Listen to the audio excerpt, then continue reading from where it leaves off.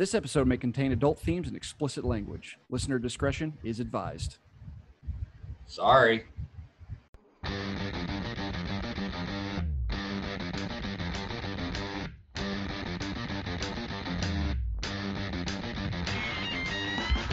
What's the trick in making my love stick? What's the trick? Hello, and welcome to the Film Critic and the Common Man podcast. Other film podcasts might just run the ball in from the outfield because they're L7 losers. We just throw it in from the outfield. Each episode, we discuss a film from the perspective of a film critic and the perspective of a common man. We may not agree, but it certainly won't be boring. I'm your co-host, Ben Miller. I write about films from my own site, Ice Cream for Freaks, and I'm a member of the North Texas Film Critics Association, as well as the International Film Society Critics. You can hear me guest on other pods as the David Thewlis of podcasting. I'm joined by my brother and common man co-host, a guy I know can hold his chewing tobacco, Jake Miller. How you doing, bud? Hey, doing good, buddy. How about you? Well, so I don't know when you've had your first bit of chewing tobacco. The age of 10 or 11 is probably not it. Nah, not that soon. And you know, if you're gonna do it, don't exactly go on a tilt-a-whirl immediately after. I mean, no. But you know, it's a bad combo. It's a bad combo. As hopefully you'd guess based on what we've been talking about, we are talking today about the Sandlot. We're going back to the days of nostalgia of 1993, actually. Directed by David Mickey Evans, written by David Mickey Evans and Robert Gunter, starring a bunch of kids who never really did much of anything besides this, but starring Tom Geary, Mike Vitar, Patrick Renna, Chauncey Leopardi, Marty York, Brandon Quinton Adams, Grant Gelt, Victor DeMata, and Shane Obadzinski. Those are all the kids. The co-stars are a little more famous. Co-starring Karen Allen, Dennis Leary, Marley Sheldon, Art LaFleur, and the Mr. Classic Baseball James Earl Jones. Opening on April 7th, 1993. A modest hit at the time, not exactly a box office behemoth, $32.4 million, but on a $7 million budget. Really made its money back on later TV runs and cassette rentals. No real nominations of any kind. Doesn't really matter. This is not. I was shocked when I saw the Rotten Tomatoes spread. Yeah, 64% critics. I was like, okay, well, it's like critics are dumb. Sometimes, yeah. Even as a critic, I'm like, come on, guys. It's like, you're thinking too much of this. 64% critics. 89% audience. The audience nailed this one. I mean, come on. Like, this is one of the disconnects where absolutely. I gotta say the critics got it wrong. And I don't know what they're doing. I don't know what the like. I had read. I saw the 64, and I was like, I got to dig into some of these. And every time I dig into them, I'm like, well, that's stupid. That's a dumb decision. Like, that's the reason. It's like, it should have been more adult, or I didn't know this, or that's a big problem I have. It's a movie about kids. It's a movie about kids. So, it's a movie about kids playing baseball and being friends in the summer. Like, it's not reinventing the wheel. You can't go into every movie with the same sort of expectations. And I think a lot of the critics happen to do that. So this is obviously one from our childhood. We saw a lot. Yep. Being boys, played baseball all through our childhood. It hit a lot of different numbers for us. We will get into all of those. I will do a quick plot summary of The Sandlot from 1993. So this is based in the summer of 1962. In the main character is Scott Smalls, who narrates the whole thing.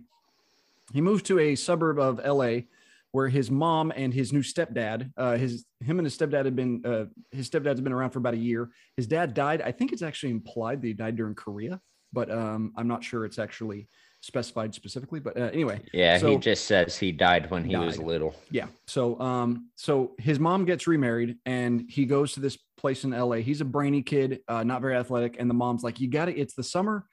You got to get out there. You got to make friends. Just, get into trouble, essentially it's the 60s. What possibly could happen?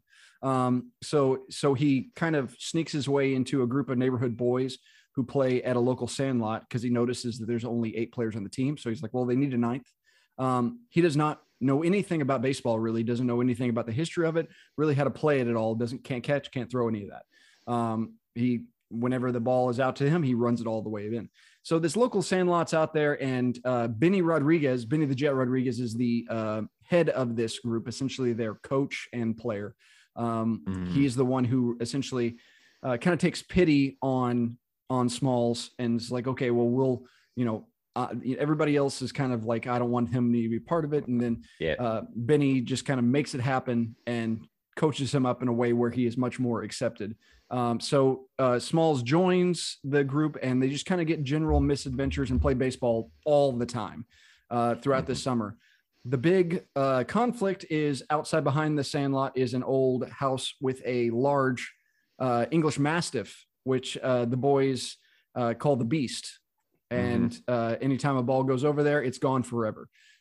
So one day, Benny hits a ball and knocks the cover off the ball, and it's an omen. Oh, this is a crazy thing. It's like, oh, well, Scott's like, my stepdad's out of town. He has a baseball. It's actually a Babe Ruth signed baseball, not the best of decisions.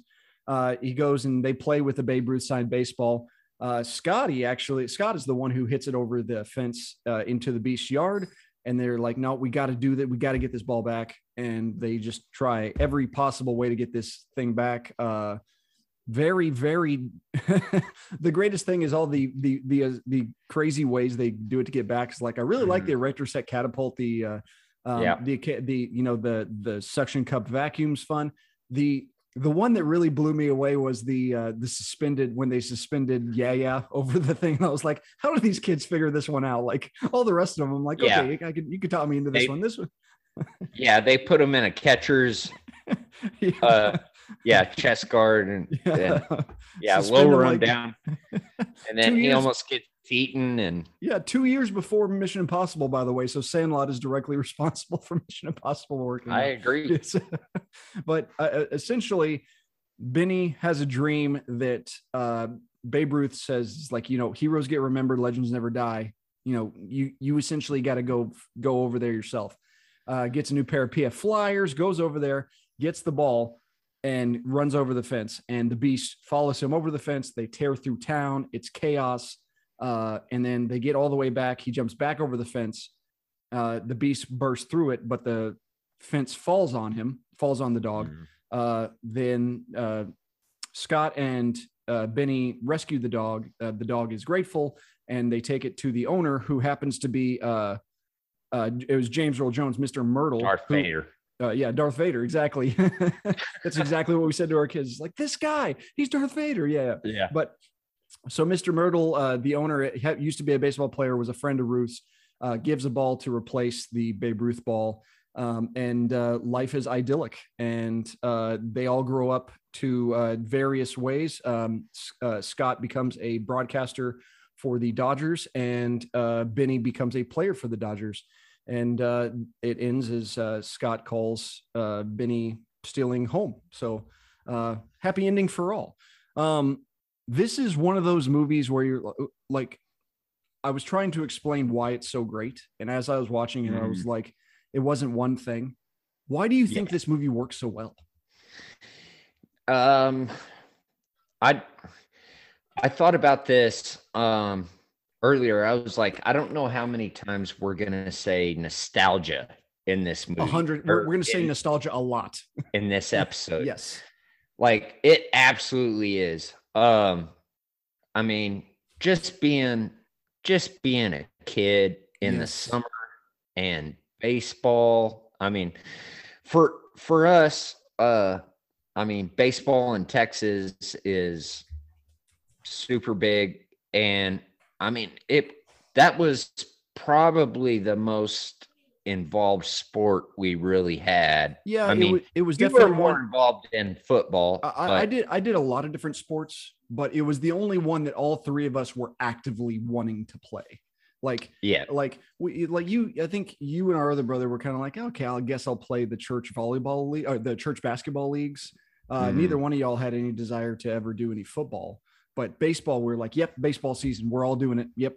We're playing baseball. It's a summer sport, and it's a sport where you're like, well, you're always outside during the summer anyway. And it kind of harkens back. It's like I said, the lawlessness of the 60s, where you're just like, the mom says it 5 minutes into the movie, go out there, get into trouble, do all this stuff. have fun, make friends. Like, I don't care if you like be a kid. Like, and that's kind of what this movie is. It's just a kid being kids. Yeah, and that's what it reminds me of is, I mean, I remember several summers, you know, when I was 11, I would say 10 or 11, where jump on the bike, ride to the friend's house, ride all around this culvert down by our house, and, you know, just go be boys, go be kids. And sometimes we got into a bit of trouble and stuff like that. But with perspective, it's not really that bad. It's not like we weren't robbing anybody. We weren't doing anything lawless. We were just essentially being, we had freedom, but it's like we had freedom with, there's no money. There's no, like, you know, there's nothing like, oh, we're going to go to the movies or something like that. No, it's just like, there's limited things you can do because you're a kid, and everybody knows you're a kid, but still it was just go out and do something. And also, you also, I mean, for us, even when you're out running wild, there's sometimes a friend might say, well, let's do this or let's do that. And you're like, my parents are going to beat my ass. Like, I'm not doing that. No, exactly. There's always that to keep you in check. It's like, I agree. So, I mean, like, if the layers that this movie gets right, as far as I think it's probably specific to male friendships. You know, just because, like, this is a very, very boy movie. Like, and I understand that aspect of it, but the thing it gets right with boy relationships is the constant, like, okay, yes, you're my friend, but it doesn't mean that you're not going to be constantly made fun of. We're going to make fun of you all the time. It is from a place of love, but you better believe it's going to happen, and you're going to buck up and figure it out. I'm going to call you on your shit, and I'm going to rib you relentlessly. Constantly. No, and I know you're going to do the same to me. Yep. And nobody's exempt. Like, it's no. I mean, they even give Benny shit whenever he's trying to get Smalls on. You know, like, Ham is like, I told you, Benny. You know, I mean, not even the captain of the team is exempt from some ribbing, you know. So you're right. It's a very boy movie, and especially from our background. Absolutely. I mean, a family of 3 boys, and I mean, we didn't really deal with girls. Not really. I mean, we had a few cousins, but not like, it wasn't like we saw them on a regular basis, and it was not like a daily part of our lives. So it was a very boy heavy environment we grew up in. That makes sense. Yeah. And I mean, I was thinking this as I was about to jump on, I was thinking, you know, it's like, this is a baseball movie, but how much baseball, it's just the idea of baseball. Like, there's no game that needs to be won. There's no, there's no keeping score. Even the game that the Sandlot guys play with the little leaguers, that's not really kept score. And it's very clear. It's like, okay, well, this is pretty dominant on one side anyway. So, I mean, there's no like, oh, did they win? Did they lose? And it's like, that's not really about winning or losing. It's just kind of the general idea of playing. And there's no get here at this time, we're going to play 9 innings, then we go home. It's like, no, we're going to be out here all day. We're going to do this all day long. And that's kind of what the summers, I really love the 4th of July scene. The 4th of July scene where they play it outside, and Benny hits the home run. Everybody's just staring at it. What was the word you used last week about nostalgia? Anemoia. Anemoia hit hard on that. Nostalgia for a time, not experience. Yes. That there's certain Texas summers, especially when we were kids, like it's dark, but you're like, man, it's kind of nice out here. And you're just like watching stuff like that, and you're like, man, it really hits home. Yeah.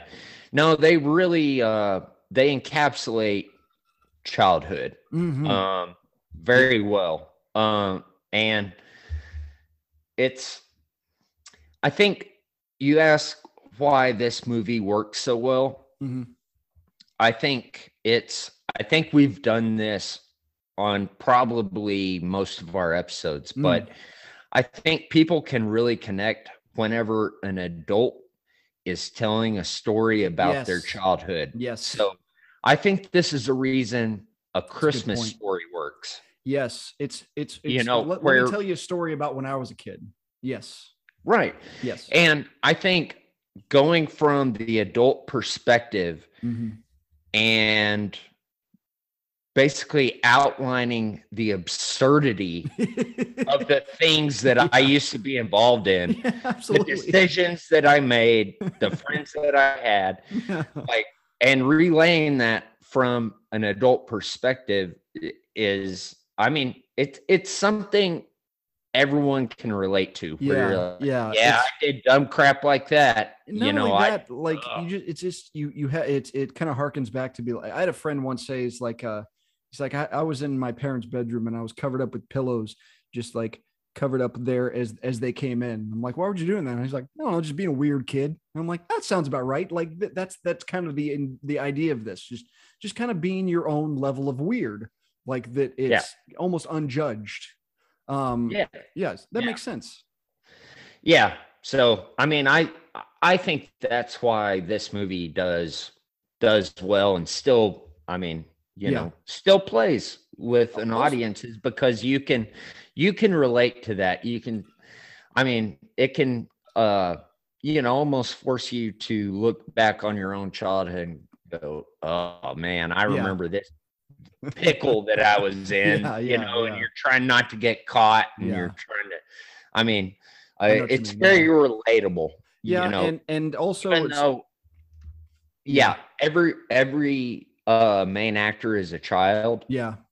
But guess what? Every member of the audience has been a child at one point. Yeah, it's relatable. Everyone has been a kid. And it's a period piece at the same time. Being a period piece doesn't feel like it's like super retro. It kind of feels just kind of like, oh, there are kids out there. Like being in the 60s is kind of it's a feature, not it's a feature. It's not the thing.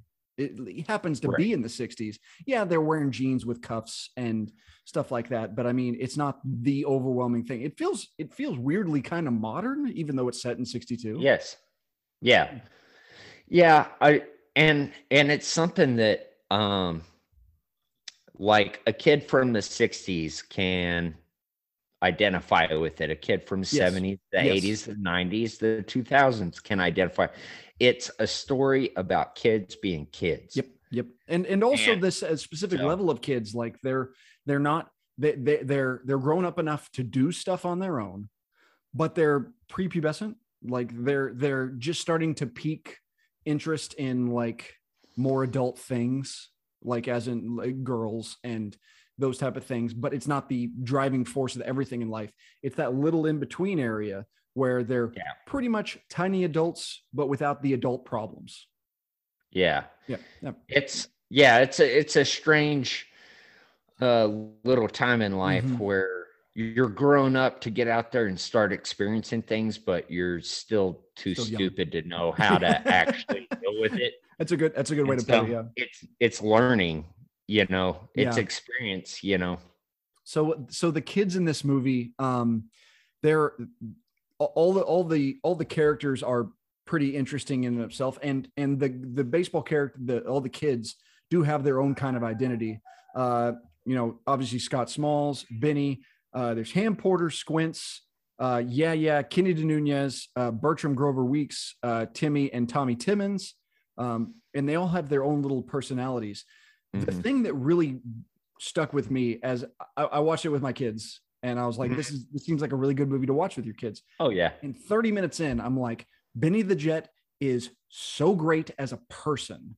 It's like immediately you're like, I love Benny so much, and he's a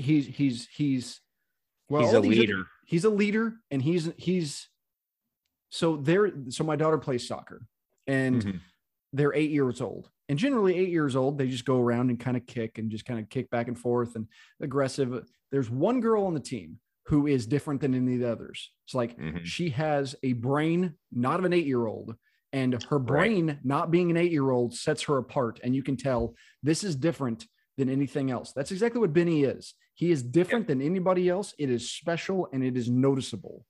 And his noticeable being the leader, you're like, no wonder he made Scott work. Like only Benny would make this guy work on this team because everybody else would have messed things up. I love Benny in this movie so much. And Mike Vitar does a great job at it too. Yeah, no, he's super great in it. And yeah, you're right. I mean, stick Benny in a classroom, average student. Yep. Stick Benny in this scenario, average. Yep. Put him on a baseball diamond. He's a genius. Absolutely. Yeah. I mean, he's a prodigy. Yes. Yes. Great way to put it. Yes. Yeah. Yes. And so, yeah, there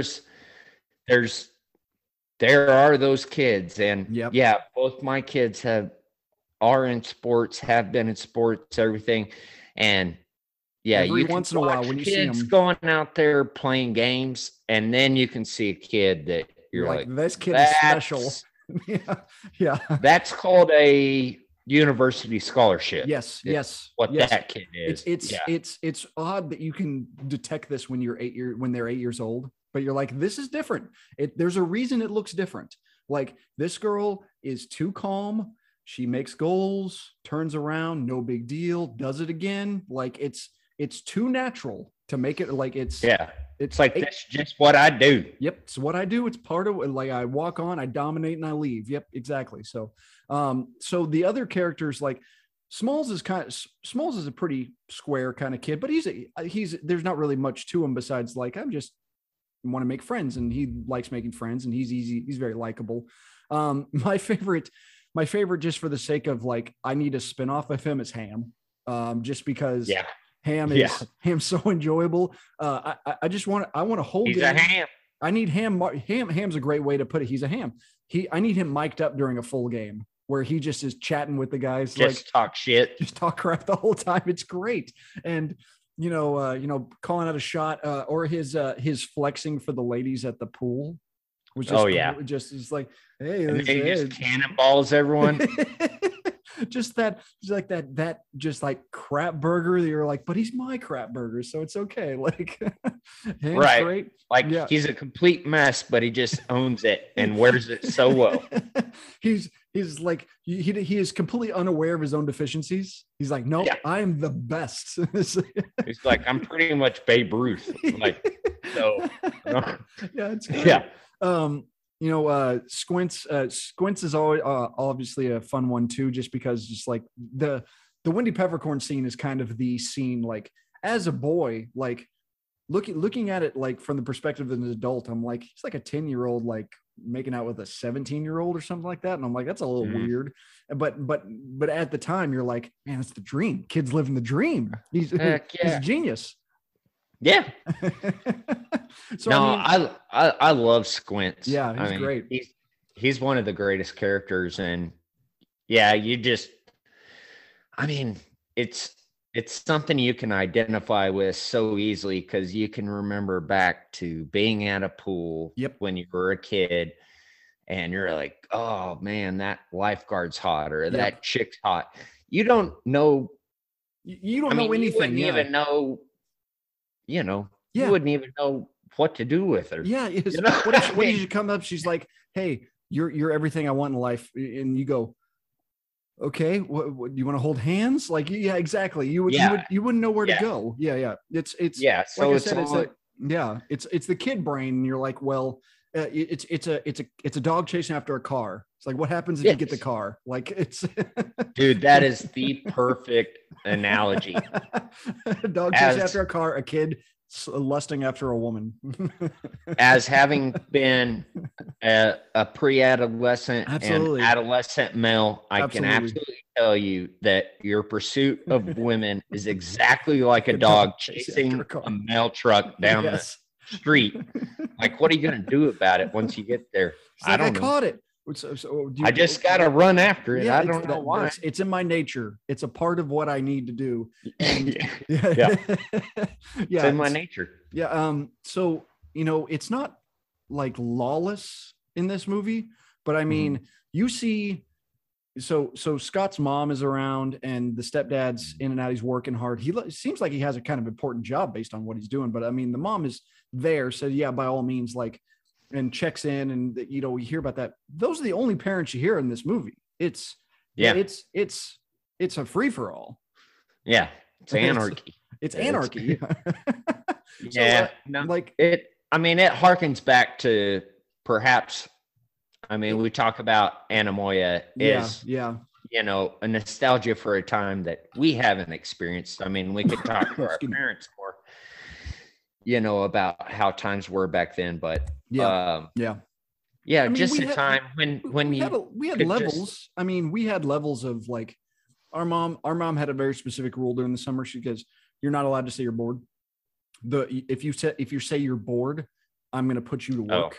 And so so that was always kind of like, okay, well, I can't say I'm bored. I have to go do something. I have to find out a way to do. Now, the big plus for us is we had each other to play off. Of, like, it was like, let's go do something.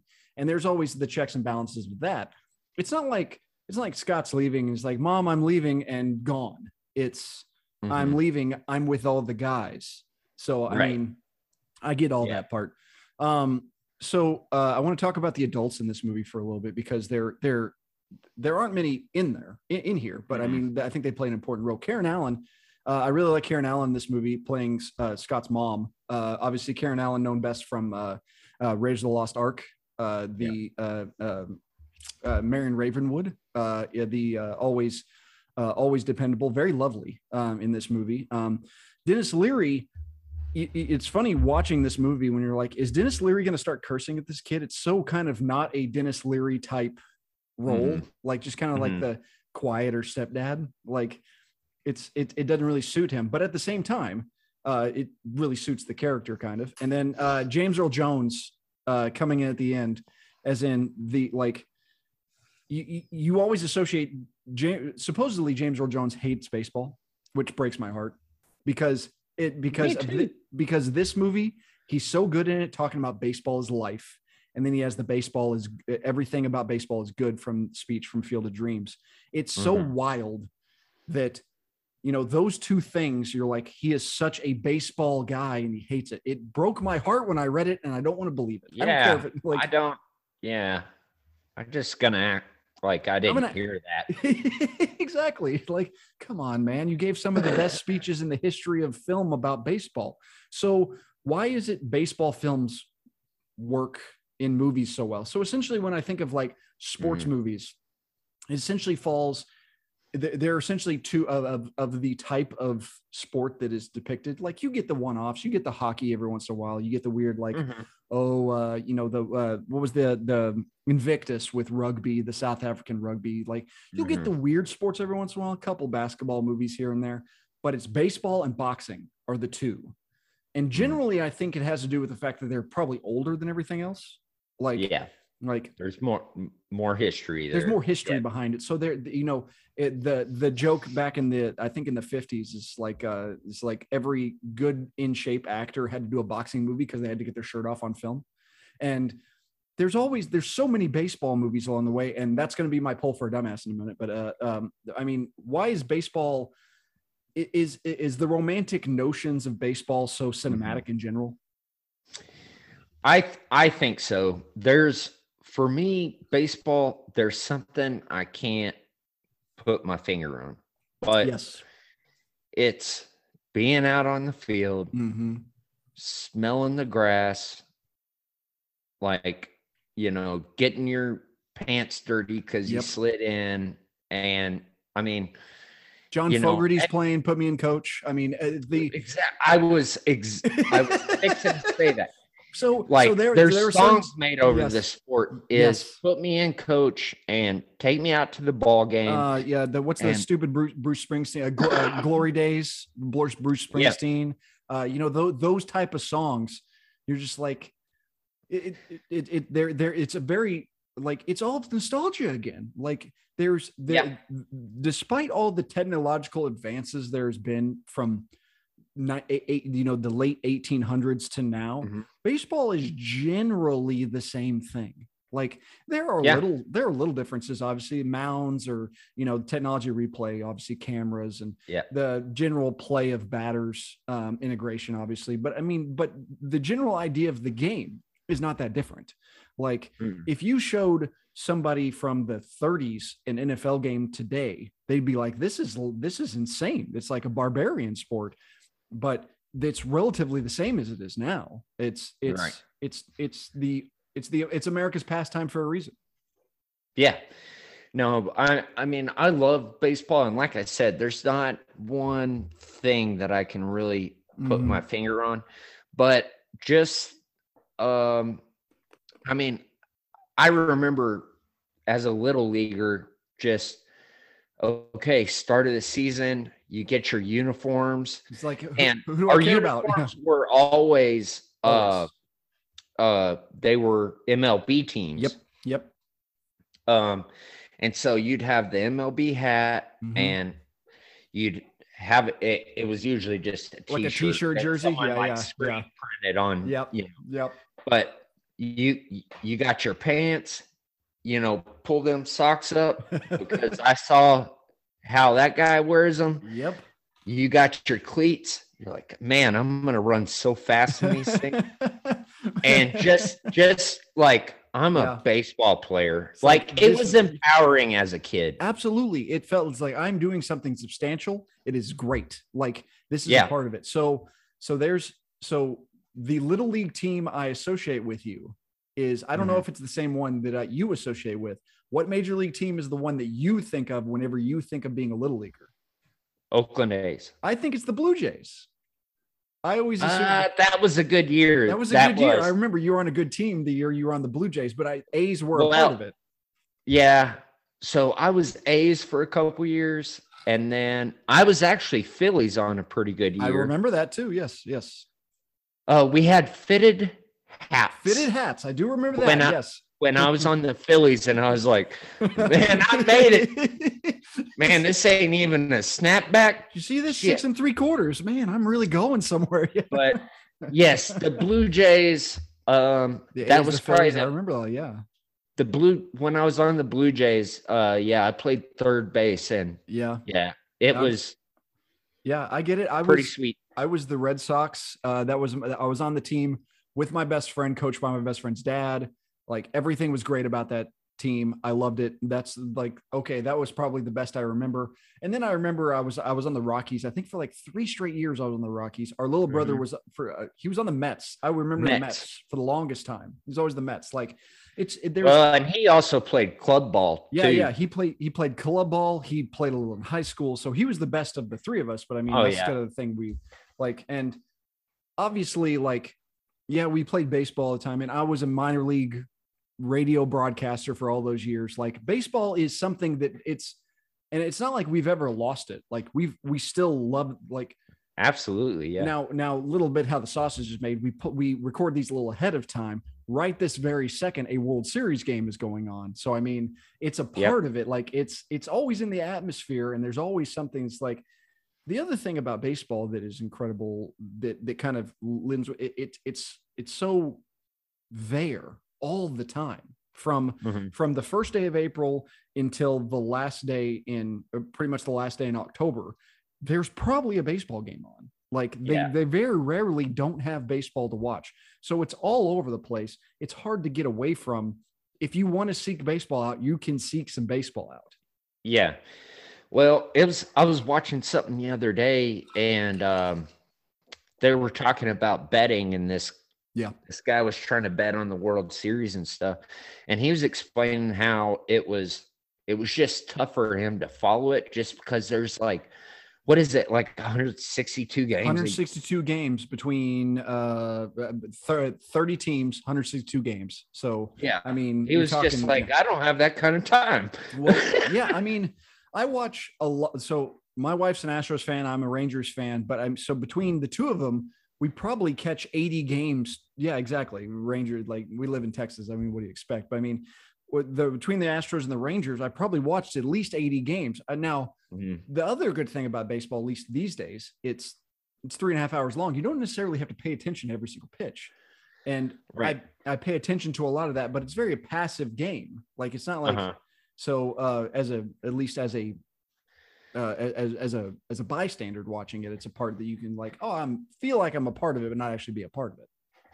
Yeah, actually, I read something where, and this is a long time ago. I probably couldn't even tell you what decade it was, but there was a complaint with baseball that it was too slow. Sure.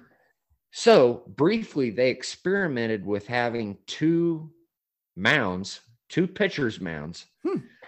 So that way they could speed it up. Okay. But then everyone hated it because they couldn't get a break. They're like, when am I going to pee or go get a beer or get some peanuts? The plus is that there's a lot of off time. You might miss an incredible play, but generally you're not going to probably miss something. Yeah. That's a good point. Like it's a very stop start of a sport. Yeah. And it's just not a lot of work to be a baseball fan. Yeah, it's not like, just watch it. You go out, hey, let's get a hot dog, some nachos, some beer, It's a very simple sport to watch, to understand. Oh yeah. Hit the ball, go to first, go to second, go to third, go home. Like it's probably the reason kids gravitate towards it so much. There's not much to it.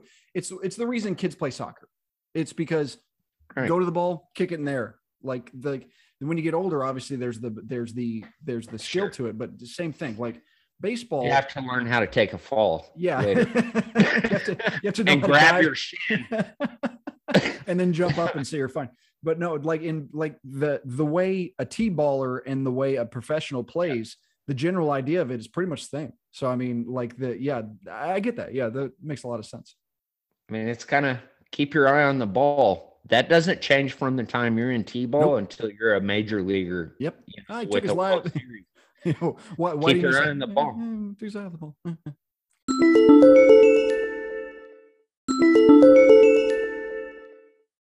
Okay, before we keep going, buddy, I have a couple pieces of trivia for you about this movie. Little interesting things. Two members of the Sandlot group were also in the Mighty Ducks.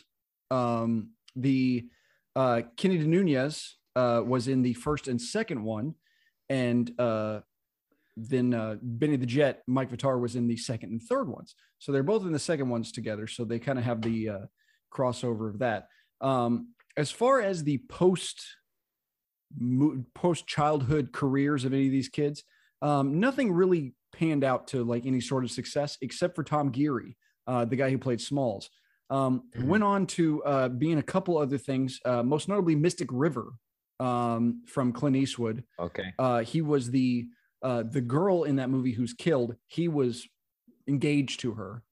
He plays a very vital role in that. Also, one of the 1,000 of anonymous faces in Black Hawk Down. Yeah. As soon as I rewatched it, I went, yeah. Which one is he in? What about Black Hawk Down that's specific about that? Like, is he the one that I'm trying to like, I kind of differentiate Black Hawk Down by what happens to them in the movie. Like, oh, Tom Hardy is the one who almost got shot, but the guy goes out and saves him, and then the other guy gets shot and dies. Like that's, kind of those type of things. Like, oh, the guy from Game of Thrones was in the helicopter and he was one of the snipers who was killed. Like, that's kind of how you differentiate from, because there are so many people in Black Hawk Down. Yeah. I can't remember who he is. I can't either, to be honest.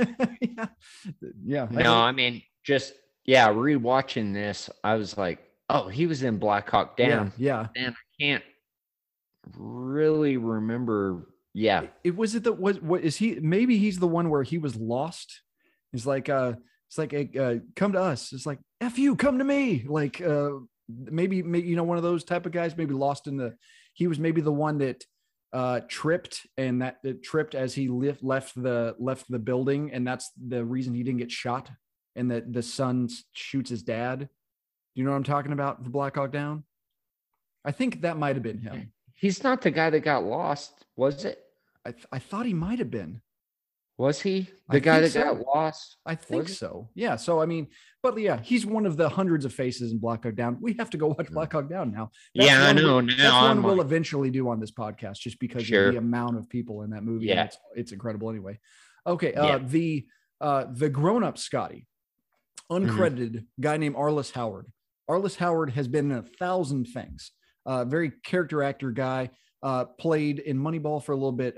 Lost World, a lot of other stuff. The most important, though, Private Cowboy in Full Metal Jacket. Oh, hell yeah. Yeah. So, I mean, you think of like, man, that's like, you think of the, like, you definitely know who Private Cowboy is, but you don't necessarily know who Arliss Howard is. Arliss Howard, if you look at the stuff he's been in throughout the years, you're like, man, he has been in everything. He was in Amistad, like I said, the Lost World, Jurassic Park, Sandlot, what's the Oliver Stone, Natural Born Killers, Full Metal Jacket, obviously, all sorts of stuff. He is in all sorts of stuff across the board. So a lot of kind of stuff, cool stuff that happens along the way there. Okay, Jake, it's time for my favorite part of the film, part of the podcast. Every week I go through the filmography of a filmmaker and put Jake's cinematic knowledge to the test. It is time for Poll for a Dumbass. Today we are going through modern day baseball movies. Now, when I say modern day, like, we won't go into Bang the Drum Slowly or Pride of the Yankees from like the old timey days. More the modern, like, probably might have seen these type of things. These run the gamut across the board.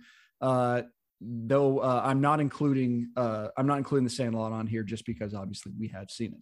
Okay, right. I'm going to start with my personal favorite baseball movie, the best depiction of minor league baseball and the toil and trouble it brings. Bull Durham. Oh, of course. The most charismatic man in the history of humanity is Kevin Costner in that movie. Mm-hmm.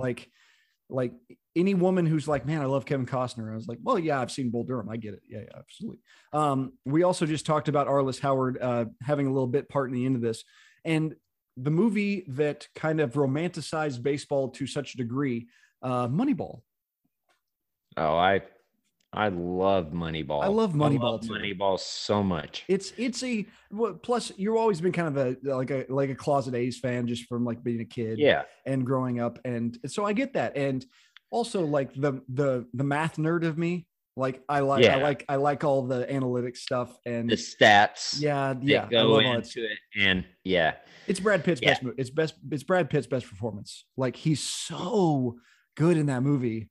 Yeah. It's I can't say enough good stuff about it. I love Moneyball too. I mean, anytime I watch Moneyball, especially like if it's off season for baseball or something, it just makes me fall back in love with baseball. It really does. And it makes me miss it so much. It's absolutely that. And you know, you think about it, you're like, it's not exactly like a happy movie. It's not like a movie that like it's not like, oh man, baseball is this happy fun time. You're like, no, it's a lot of work, and they make it seem like a grind. It's a grind, and they make it out to be that. It makes a lot of sense. It's brutal. So the other James Earl Jones movie, the other Kevin Costner movie, a movie that will probably always make you cry, Field of Dreams. Oh, of course. Man, my wife was lamenting the death of Ray Liotta, and she was saying, it's like, Ray Liotta has never been more handsome than when he was in Field of Dreams, and he comes out as Shoeless Joe Jackson. Yeah. He's like, I'm kind of always mixed on Ray Liotta. He's great in Field of Dreams. He's really, really good in Field of Dreams. Yeah. So this might be the first chance that I get to actually stump you on one you haven't seen. How about 8 Men Out? No. It's really well done. Not much of a like, oh, well, what about 8 Men Out? Like, what's the thing that makes 8 Men Out awesome? You're like, it's just kind of the story in general. It's about the 1918 Black Sox, the cheating scandal. A lot of famous faces, John Cusack, Charlie Sheen, David Strathairn, a lot of different people in there. It's a good movie. I do enjoy it. I'm not exactly surprised that you haven't seen it. 8 Men Out. Yes. Good, solid movie. Kind of the difference. It paints a lot of different pictures of how the economics of baseball was in 1918 compared to how they are now. Mm-hmm. Like a pitcher didn't get his bonus because he won 22 games instead of 23 games, because Right. that's just how pitchers were. Like, it's just like, he won 22 games. That's nuts. But yeah. But it's kind of the way things were. Talk about a sheen, like a romanticized baseball from the absolute pinnacle of how it could be. Dennis Quaid in The Rookie. Yes. That's a good one. Like, it's just like Dennis Quaid at his most dad heavy. There's like, it's like, I really enjoyed Dennis Quaid in this one. Excuse you. But I mean, Sorry about that. No, not at all. But I mean, it's a very Disney movie. It's very like, oh, it's clean and not exactly a whole lot of, it's there's going to be a happy ending to it, but it's still got all the fun things that make you kind of give you the goosebumps. Yeah. It's still a good feel good. Yeah. Baseball movie. I mean, so this is the first one of this list that I haven't seen. It's more known for its scenes than it is for its actual, like, oh yeah, I love that film. Robert Redford in The Natural. Yeah. I've never seen it. I'm sure I have I've seen pieces. I've obviously seen the thing where he knocks out the lights and all that kind of stuff, but I can't say like for certainty, like, yep, I've seen all that and I know what happened. Like, I know how it ends because everybody knows how it ends. That's the most famous thing about it. But I mean, I can't say I remember anything about it besides it's Robert Redford and Glenn Close is in it. But yeah. Now that is the last movie I watched with our late grandfather. Really? Oh, that's nice. So what a nice little bookmark into that. That's sweet. I'm gonna have to watch The Natural now for sure. The opposite of Moneyball in pretty much every single way, as in like, okay, the hard work it takes to become a major league player. The opposite, but at the same time, just an absolute blast of debauchery and fun. Major League, the first one. Yeah. I love it. It's fun. Great. It's fun. That's a great way to put it. Just a lot of fun. Like, who's not going to enjoy that? Like Wesley Snipes. So the fun thing about that I read about that Wesley Snipes in reality is very unathletic. And so every time he runs, it's in slow motion because he's not going fast. Like, it has to make him look fast. So in reality, Wesley Snipes is not very athletic, even though he's in Major League. He's not in Major League too, but white man can't jump on it. But apparently it's just all movie tricks. So speaking of late and great, Chadwick Boseman getting his breakout role in a movie I have not seen either, but as Jackie Robinson in the film 42. I've seen it. You have? Did you like it? I did. I've heard good things. I've heard it's nice. Like, oh, that's nice. Like, it was not. It's nothing that you wouldn't expect it to be. Like, something. What I liked about that movie is that I think oftentimes Jackie Robinson is thought of as like this submissive guy that just took all this crap, abuse, and just I mean, just dealt. I guess turn the other cheek was the big thing with everybody kind of associated. He's him with, portrayed as a victim. Yes. Now in 42, I think you see his anger, his resentment, his resistance. He wants to be angry. Yes. He wants to beat everyone's ass. He wants, but he knows he ain't going nowhere. Yeah. And he's a trailblazer. And so I think that's even a better story rather than being a meek character that's like, okay, I'll just take this abuse and move on. He's conflicted. Knows I have to take this abuse to make the way. That's really interesting. I need to watch it. Yeah, I need to watch it because, obviously Black Panther's coming out again. I need to, can't get enough of Chadwick Boseman. He's great in everything anyway. So, I mean, I'm sure he does a great job. That's what I love about 42 is he's not portrayed as a victim. Good. That's I like that. I like that perspective. So I'm going to be excited to go watch that with that idea in mind. So it's obviously a baseball movie, but it's not a professional baseball movie in this kind of sense. But regardless, it is a professional baseball movie. The most underrated Tom Hanks performance, A League of Their Own. Yeah. Yeah, I love it. It's extremely watchable. Two things. One, the most underrated Tom Hanks has been, he's hilarious in the whole movie when his long peeing scene, man, it's great. And the way he yells at people. Also, one of the few times in film history where Madonna is redeemable. You're like, I like Madonna in this movie. Like every other time you're just like, it's not really up my style, but I mean. Yeah. There's no crying in baseball. And also, this is I think it came out a year or two before The Sandlot, and he's like, you're killing me, so and so, you're freaking killing me. Like he actually is saying that before Killing Me Smalls comes out. So maybe the precursor to that. Right. This is the oldest movie on this list from I think is 1979. The Walter Matthau starring Little League drama, The Bad News Bears. I have not seen the original. Not seen that one. Have you seen the Billy Bob Thornton one? I've seen that one. I've seen that one too, and I haven't seen the original. I've seen the original. It's a lot more fun and a lot more subversive than the new one is. Like the new one's kind of like, well, these kids are just kind of shits. Yeah. Like, the one in the 70s, you're like, these fun little kids, and so yeah, it's just kind of a separation. Along the same lines of The Sandlot, you kind of think the Disney-fied 90s movie. I got 3 movies in a row run here. I'm going to knock them out 3 in a row, and you're going to say yes to all 3 probably. So just kind of in the same realm for all 3. Rookie of the Year. That's the one with the kid with the tight tendon in the arm. Little Big League, the kid who runs the Twins, and Angels in the Outfield. Yes. So which is your favorite of the 3? Because like I'll always have a place in my heart for Angels in the Outfield just because of like, Matthew McConaughey's the third baseman. Adrian Brody's the left fielder. Like it's kind of goofy things like that. And it's just like kind of a sweet movie and there's all like little touches.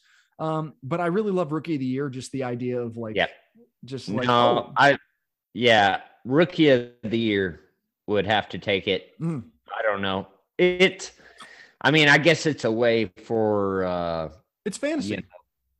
It's kid fantasy. Where you can go, I can go play in the major league. Exactly. Yeah. I get it. Yeah. But I like when he's like, pitcher's got a big butt. And he's all the fun little goofy stuff. Yeah. That's always fun. Yeah. So the only the next couple ones are a little kind of off kilter. One of the newer ones, but more romance based. How about Fever Pitch with Jimmy Fallon and Drew Barrymore? No, it's about a guy obsessed with the Red Sox before they won the World Series. The fact that they keep losing over and over doesn't matter, and it kind of ruins his relationship with this woman, despite the fact that that's what he loves. I really liked it. It's probably the peak of Jimmy Fallon trying to be a movie star, but it's more on the idea of Drew Barrymore being cute. But it's worth seeking out. It was fun because they were filming it and they didn't expect the Red Sox to win the World Series, and then 2004 happened, and they had to kind of change the whole movie. We talked about Clint Eastwood a little bit earlier. How about Trouble with the Curve? No. I haven't seen it either. I've heard conflicting things. I've heard some people going like, yeah, it's nice because like Amy Adams and Clint Eastwood's nice. And, Justin Timberlake's kind of overmatched, but at the same time, like it's not a bad movie, kind of an old school, new school version of baseball. Kind of like the anti-Moneyball against analytics. Okay, so I got one more left for you. You are doing spectacular. You've only missed 3. So you're 12 for 15 right now. I have one more left. I put this last because I read there's a guy I follow on Twitter who's making a book about baseball movies, and he's going around to baseball players and says, "What's your favorite baseball movie?" And almost every one of them keeps saying the same answer. It's For Love of the Game. Have you seen For the Love of the Game? It's another Kevin Costner movie. It's a romantic drama. So he is pitching I think he's a guy. He's in his late 30s, early 40s pitching, and it's kind of like, okay, this is. I don't think I'm going to get my contract renewed. Things are going badly, but he's pitching a perfect game, and he's flashing back to the points of his career, thinking about this woman, Kelly Preston. It's a cute movie. I really like it, but for some reason, baseball players love it, and it really blew me away. John C. Reilly is his catcher, which is always fun. Oh, nice. So, it's worth seeking out. It's not bad. Yeah, I know of it, but yeah, I've watched it. Well, that's, I should be less surprised that you did as well as you did on the baseball movies. 12 of 16, only missed 8 men out. The original Bad News Bears, For Love of the Game, and Trouble with the Curve. So, I mean, is this my best record? You did really, really well. I want to say, the small budget, big box office, you went 12 for 15 from the Blair Witch Project. So this is as good as you have ever done. So, I mean, one day we're going to do a World War II movie, and then you're just going to knock out every World War II movie. No. So you're just going to wipe the floor with that. So yeah, exceptional job on Pull for a Dumbass today. Oh, thank you so much. You're very welcome. So we love, like I said, we love baseball the whole time. Like we have I was the youngest minor league broadcaster in the state of Texas at one point, from what I understand, the most professional. And you have a special connection to baseball as well, correct? Yeah. So, my wife and I are huge Texas Rangers fans. As you should be. And I took her to the first Rangers game she'd ever been to, and she fell in love as well. And at that time, we were newlyweds, and our favorite player was Ian Kinsler. Well, we're expecting our first child, a daughter, and so we ended up naming her Kinsler. So our daughter's name is Kinsler. It's incredibly unique, and it's something else. It's my first niece, your first daughter, obviously. So it's always a fun little thing to be like, Kinsler, that's a fun name. Where'd that come from? It's like, the baseball player Ian Kinsler. Yeah, it's always a fun, cute little thing. It's funny. We have come across other kids named that. Really? But not many. No, yeah. It's nice to have something unique. Yeah. It means something. But Ian Kinsler was just recently, I think last month, inducted into the Rangers Hall of Fame. Yes, he was. Yes. It's so. I want to say he hit a home run on the day of my son's birth. Like it's always got that kind of cool little, connections with stuff like that. So, it's like you said, it's difficult to not be romantic about baseball. Right. Yeah. And our youngest brother, obviously also a big baseball fan, big Rangers fan, but he, after our daughter was born, he actually got us an autographed photo of Kinsler, which is hanging in her room as we speak. So. Fantastic. Oh, and him himself. That was 11 years ago. And he himself named his daughter after a baseball player as well. So, I mean. Really? Yes. So, I mean, Holland, Derek Holland. I thought you were talking about Kinsler. No. Sorry. Our brother named his daughter after a baseball player as well. So, I mean, it runs in the family. There's a reason we love it so much. Yeah, absolutely. So each episode, instead of me steering the conversation, Jake will pepper me with a series of questions that I must answer truthfully. Sometimes it's just trivia. Sometimes it is not. It is unfortunately time for me to be in the hot box. I am in the hot box. What do you got for me today, buddy? All right. So as we've discussed, we both grew up playing baseball. Yes.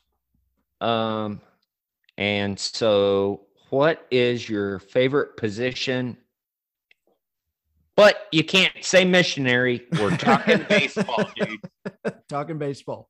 Okay, so I was always bigger than most kids. Like I was just always large, tall wise. So naturally, I was always at first base, And because of that, I gravitated towards first base, and I got used to it, and I really liked it. So I always associated, like, where was my skill set? It was first base. I would play around a little bit. I never pitched. I pretty much did everything except pitch. Like, these days, like, everyone's like, well, we got to try to see if you can be a pitcher. That just wasn't the case back in the 90s, at least. So I was a catcher for a little bit. I wasn't that good at it. I really liked playing first base. That was the one. You were a third baseman? Yeah. And our little brother was a catcher. Yeah. Yeah. So, I mean, he was primarily catcher. I was third base. I did a little outfield too. Outfield mostly. I didn't really do any infield throwing. I was either at first base or in the outfield. Yeah, I could never hack it as a pitcher. I was either like center field, left field, or third base because I had a pretty good arm. If you're first base or third base, you got to be able to huck it across the entire diamond. Yeah. And then if you're outfield, you got to be able to get that sucker back into the infield. Yeah, that was my big advantage when I played the outfield. Like, I would really toss it back in. Yep. Yeah. But when it came to just one after the other, nah.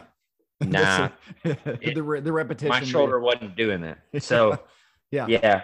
No, I could huck it pretty good, 3-4 times a game, but I'm not sitting up there doing it the entire time. Yeah, absolutely. I couldn't pitch, but yeah. I never even tried. I don't think they even tried to make me pitch. Nah. Nope. Yeah, me neither. All right. Well, you kind of touched on it earlier, as far as being able to hold tobacco. What was your first experience with dipping or chewing tobacco? You're well aware of this, so we'll tell the viewers. I have never been inclined to chew or want to chew tobacco. So being with the baseball team, you're surrounded by 95% of baseball players who do dip and or chaw or anything like that. It's just what they do. I don't know what it is. Part of it. It's part of it. Yeah. It's just you're a minor league baseball player. You dip somehow. So it was always around, but I never had any desire to do it. But all it did is make me want to spit all the time. So I spit when I'm outside. It's still something I hold. If I'm outside, I'm spitting. But my only experience with chewing tobacco, I believe, is from you guys. You guys bet me $20 to have a pouch, a mint skull pouch, in my mouth for 5 minutes, and it was terrible. I hated it.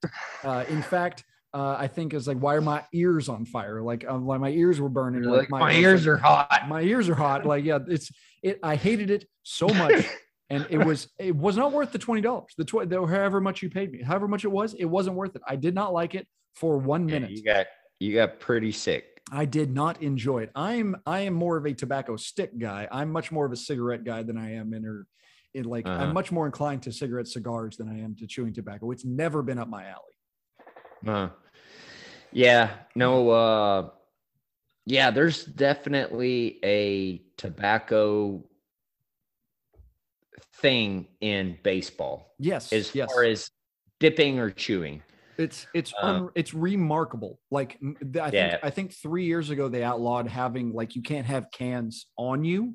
Like, they said, oh, you can't be in the dugout, can't be on you. It just means it's in the clubhouse. Like, it doesn't mean that you just can't have it on you. People are still doing it because you can't outlaw that in baseball. It's too much. It's so ubiquitous in baseball. It's just a thing. Like, I don't know. I don't dip. I know how to flick a tobacco cup. Like, I know how to do. Yeah, exactly.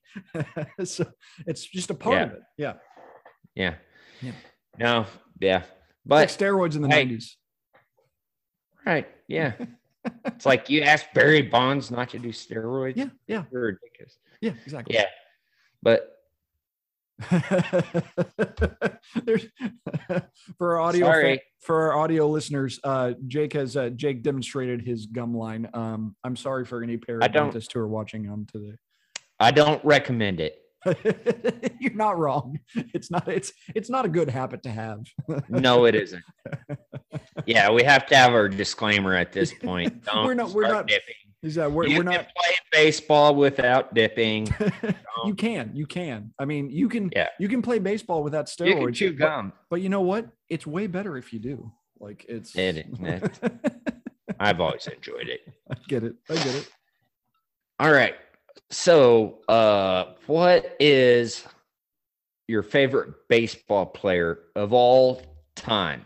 I'm not saying like in your lifetime, like since you've been a fan, since you've been watching. I'm saying if you go historically,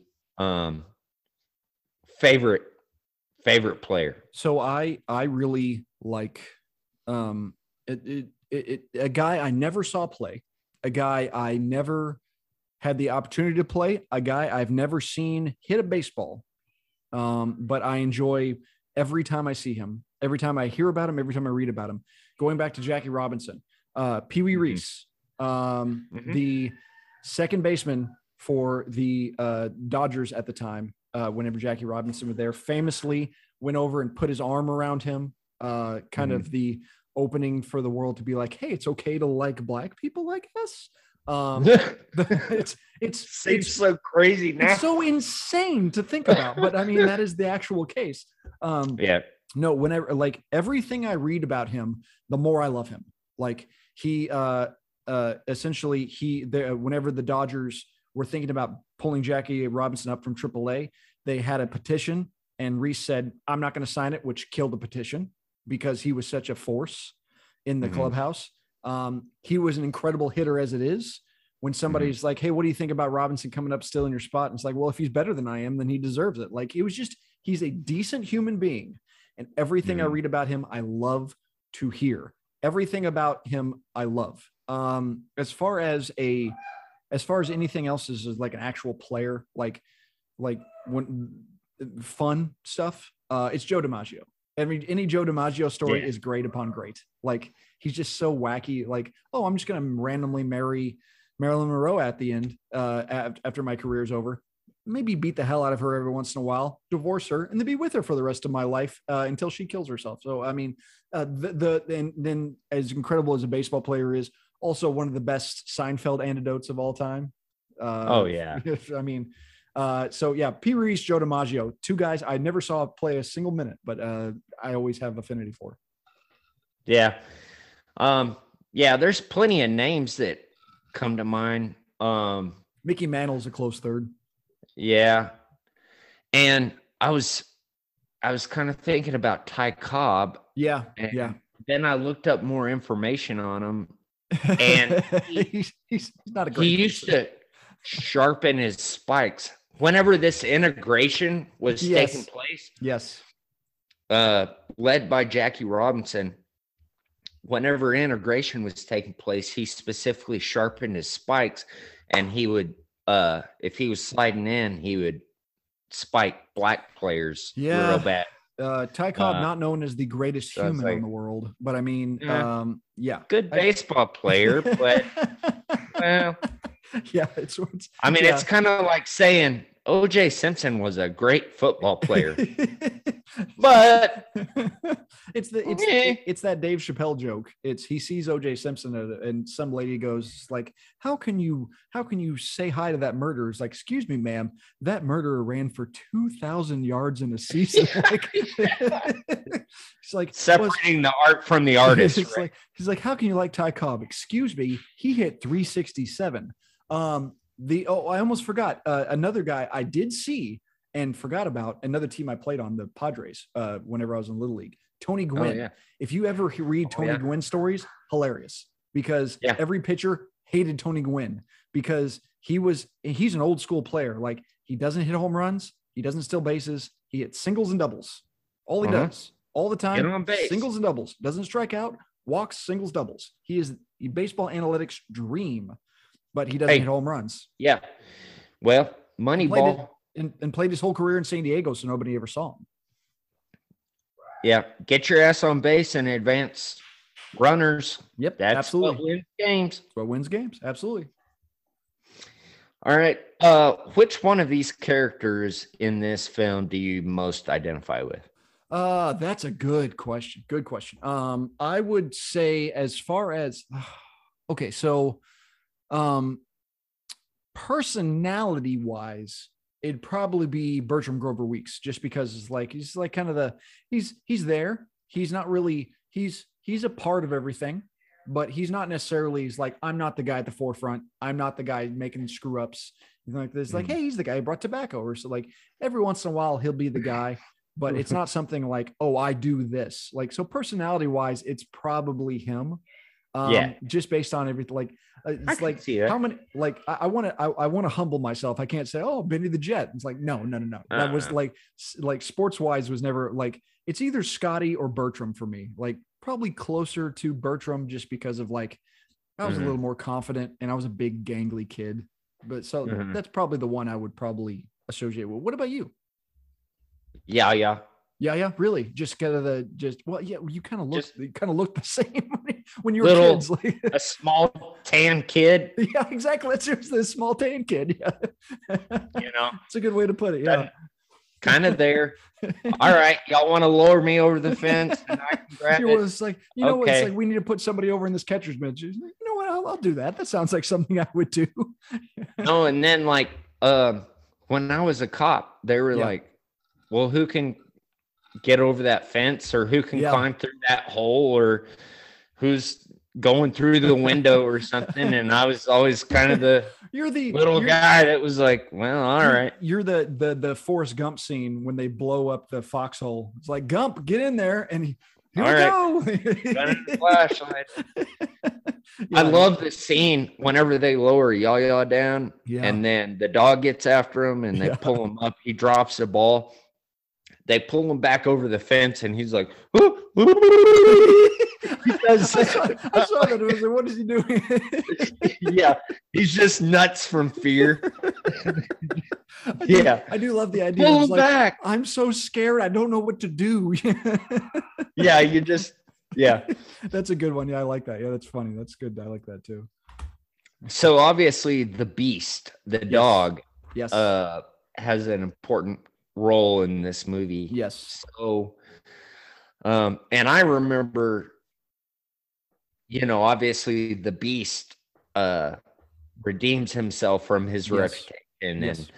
And I remember when we were kids, we went and watched this in theaters, and as soon as I got back home, I went out in the backyard and played with our dog. But what I have had negative dog encounters. Yes. So what is your scariest dog encounter? I've always been pretty lucky when it comes to dog encounters. I remember, when I think of stuff like that, I always think of just the more adult exasperation involved with it. Like, I've been with, I used to have a little Chiweenie, probably 8 pounds. And I remember a bitterly, bitterly cold day in my apartment. And I take him out front in this little, 4x4 patch of grass, and it is freezing cold. And he's been in this apartment all day. And I'm like, please, God, like, just please, all I want you to do is just go to the bathroom. So I go back inside. And that's kind of the thing I don't really associate like dogs. That's like the most negative dog experience you've ever had. I've been lucky with, I remember when I was a kid, a friend of mine had a dog, and it was big, and I got scared, and it was chasing me around. It wasn't chasing me. It was a big dog, wanted to play, and it was following me around. So, I mean, it wasn't like it was trying to bite me. I've never been bitten by a dog, or anything like that. I know you've had a couple of fun experiences, and even outside of being a police officer. Yeah.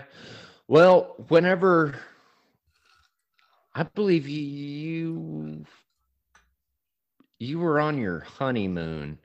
Sounds right. And I was taking care of Lily. Yes, my dog, who I still have, still alive. Yep. Well, I went in the backyard to feed and water her and check on her, and she ran out and then went running around the neighborhood. I was frantically chasing her because I thought, I can't tell my brother I lost your dog when you trusted me to take care of your dog. Yeah. Well, I ended up chasing her down and pinning her up in like the corner. corner of the driveway. Yeah. And I went forwards towards her, and then she got scared Really bowed up. Oh, big time.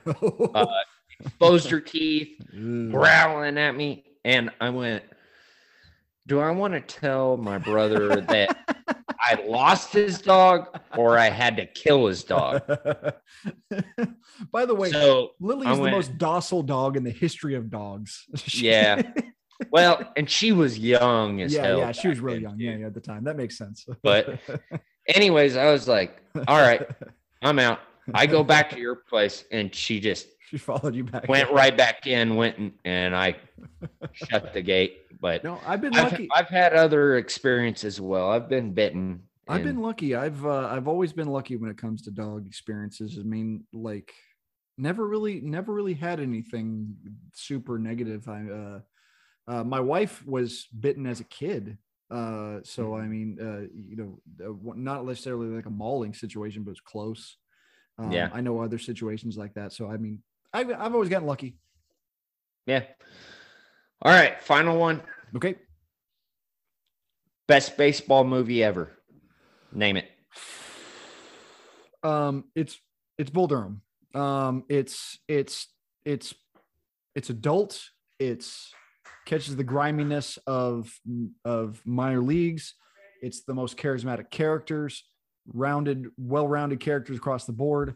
The most attractive Susan Sarandon has ever been. Well written, fun, rewatchable. Bull Durham, Field of Dreams, and Moneyball, 2A, 2B. Like, yeah. So it's right there. But I mean, Bull Durham's the one I default to. Yeah. Now I'm with you. I would probably put Moneyball number one, and Not then surprising. Probably Field of Dreams, and then probably Bull Durham. It makes sense. Probably. I mean, it's those, that's the Mount Rushmore. Like, whenever Moneyball came out, it's like, okay, Bull Durham, Moneyball, Field of Dreams, and then throw in your fourth, whatever that wants to be. Right. Like, what faces we gonna put on the mountain? It doesn't really matter what order they're in. They're up there. Yeah, I agree. Yeah. They're classics for a reason, and they always will be classics. And as soon as it's funny as it was always Bull Durham, Field of Dreams is like, okay, well, nothing's gonna top that, and then Moneyball comes out, and it's like, well, that's up there. Like, it's never going away. It's gonna be Moneyball for the like. And they don't really make sports movies anymore. Like, not really those kind of movies. Not lately. So I wouldn't, it's going to take some, like, Moneyball's a different kind of movie. So I mean, different sports movie. Yeah. So it'd be surprising for something to come out. So yeah. So Bull Durham would be my answer. All right. Well, that's all I got. Well, thanks, buddy. That was you're free to leave. I appreciate it. I'm luckily colder than I should have been now after out of the hot box. So before we go, what is your film rating for The Sandlot? Awesome. That's it. I'm not sure it needs much more answer than that. Like, I was looking at other, like, on Letterboxd, obviously you can see other people's ratings. And I was like, well, I have my rating and I don't care what other people say. And other people are like, whatever idiot thinks this is bad can, kiss my ass. And I'm like, 5 stars. I'm like, okay, well, let's like, it is what it is, but it's still exceptional at what it is. I have 4.0 out of 5.0. But it's difficult to, you can't compare it to everything else. It's based on it's perfect for what it is. For what it is perfect. And I can understand a non-baseball person, especially baseball is a very American thing. Yes. So I can understand someone from Europe. Yep. Not caring. Yep. Not being able to relate to it. Yep. Absolutely. Even just a female, even a woman. Yes. And I mean, absolutely. I would have a difficult time relating to a movie about rugby or soccer. Yes. Or not as much soccer anymore, but I know what you mean. Yes. Aussie rules football or something. I'd be like, I have no idea. So I can understand how, if you're not a baseball person, this probably won't relate to you. But if you are, this is up your alley. This is a banger.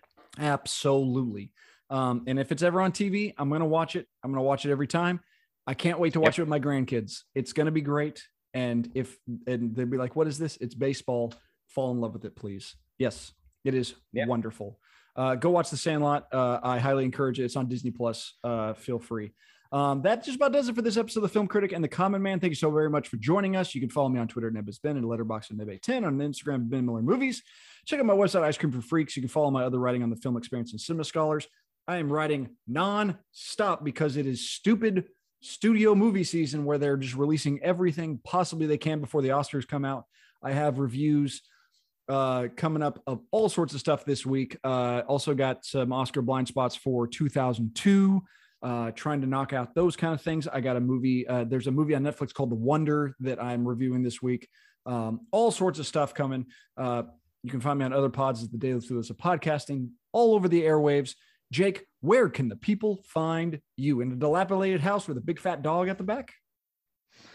Not that bad. No, I'm with my Wendy Peppercorn. There you go. And your 8 kids? So, no, yeah. I met my wife at a pool. I didn't even think. I forgot about this. She was a lifeguard. There you go. So, I'll be with her. Unlike Squints, I made it work. You made it work. We've been together almost 20 years. There you go. Make sure to follow the podcast on Twitter at Critic Comment Pod. Please like, subscribe, rate, and review. Enjoy the show wherever you get your podcast. Thank you so very much for listening. We've gotten a lot of great feedback in the last couple of weeks. We got another good one next week. It's going to be a fun one. It's Knives Out. Prepping for the next one. Glass Onion's going to come out in a couple of weeks. So we're going to do the original Knives Out next week for you. Thank you so very much for joining us. We will catch you next time.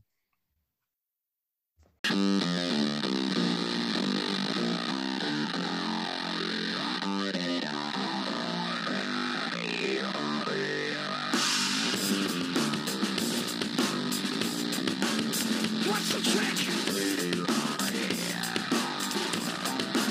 What's the trick? In making my love stick.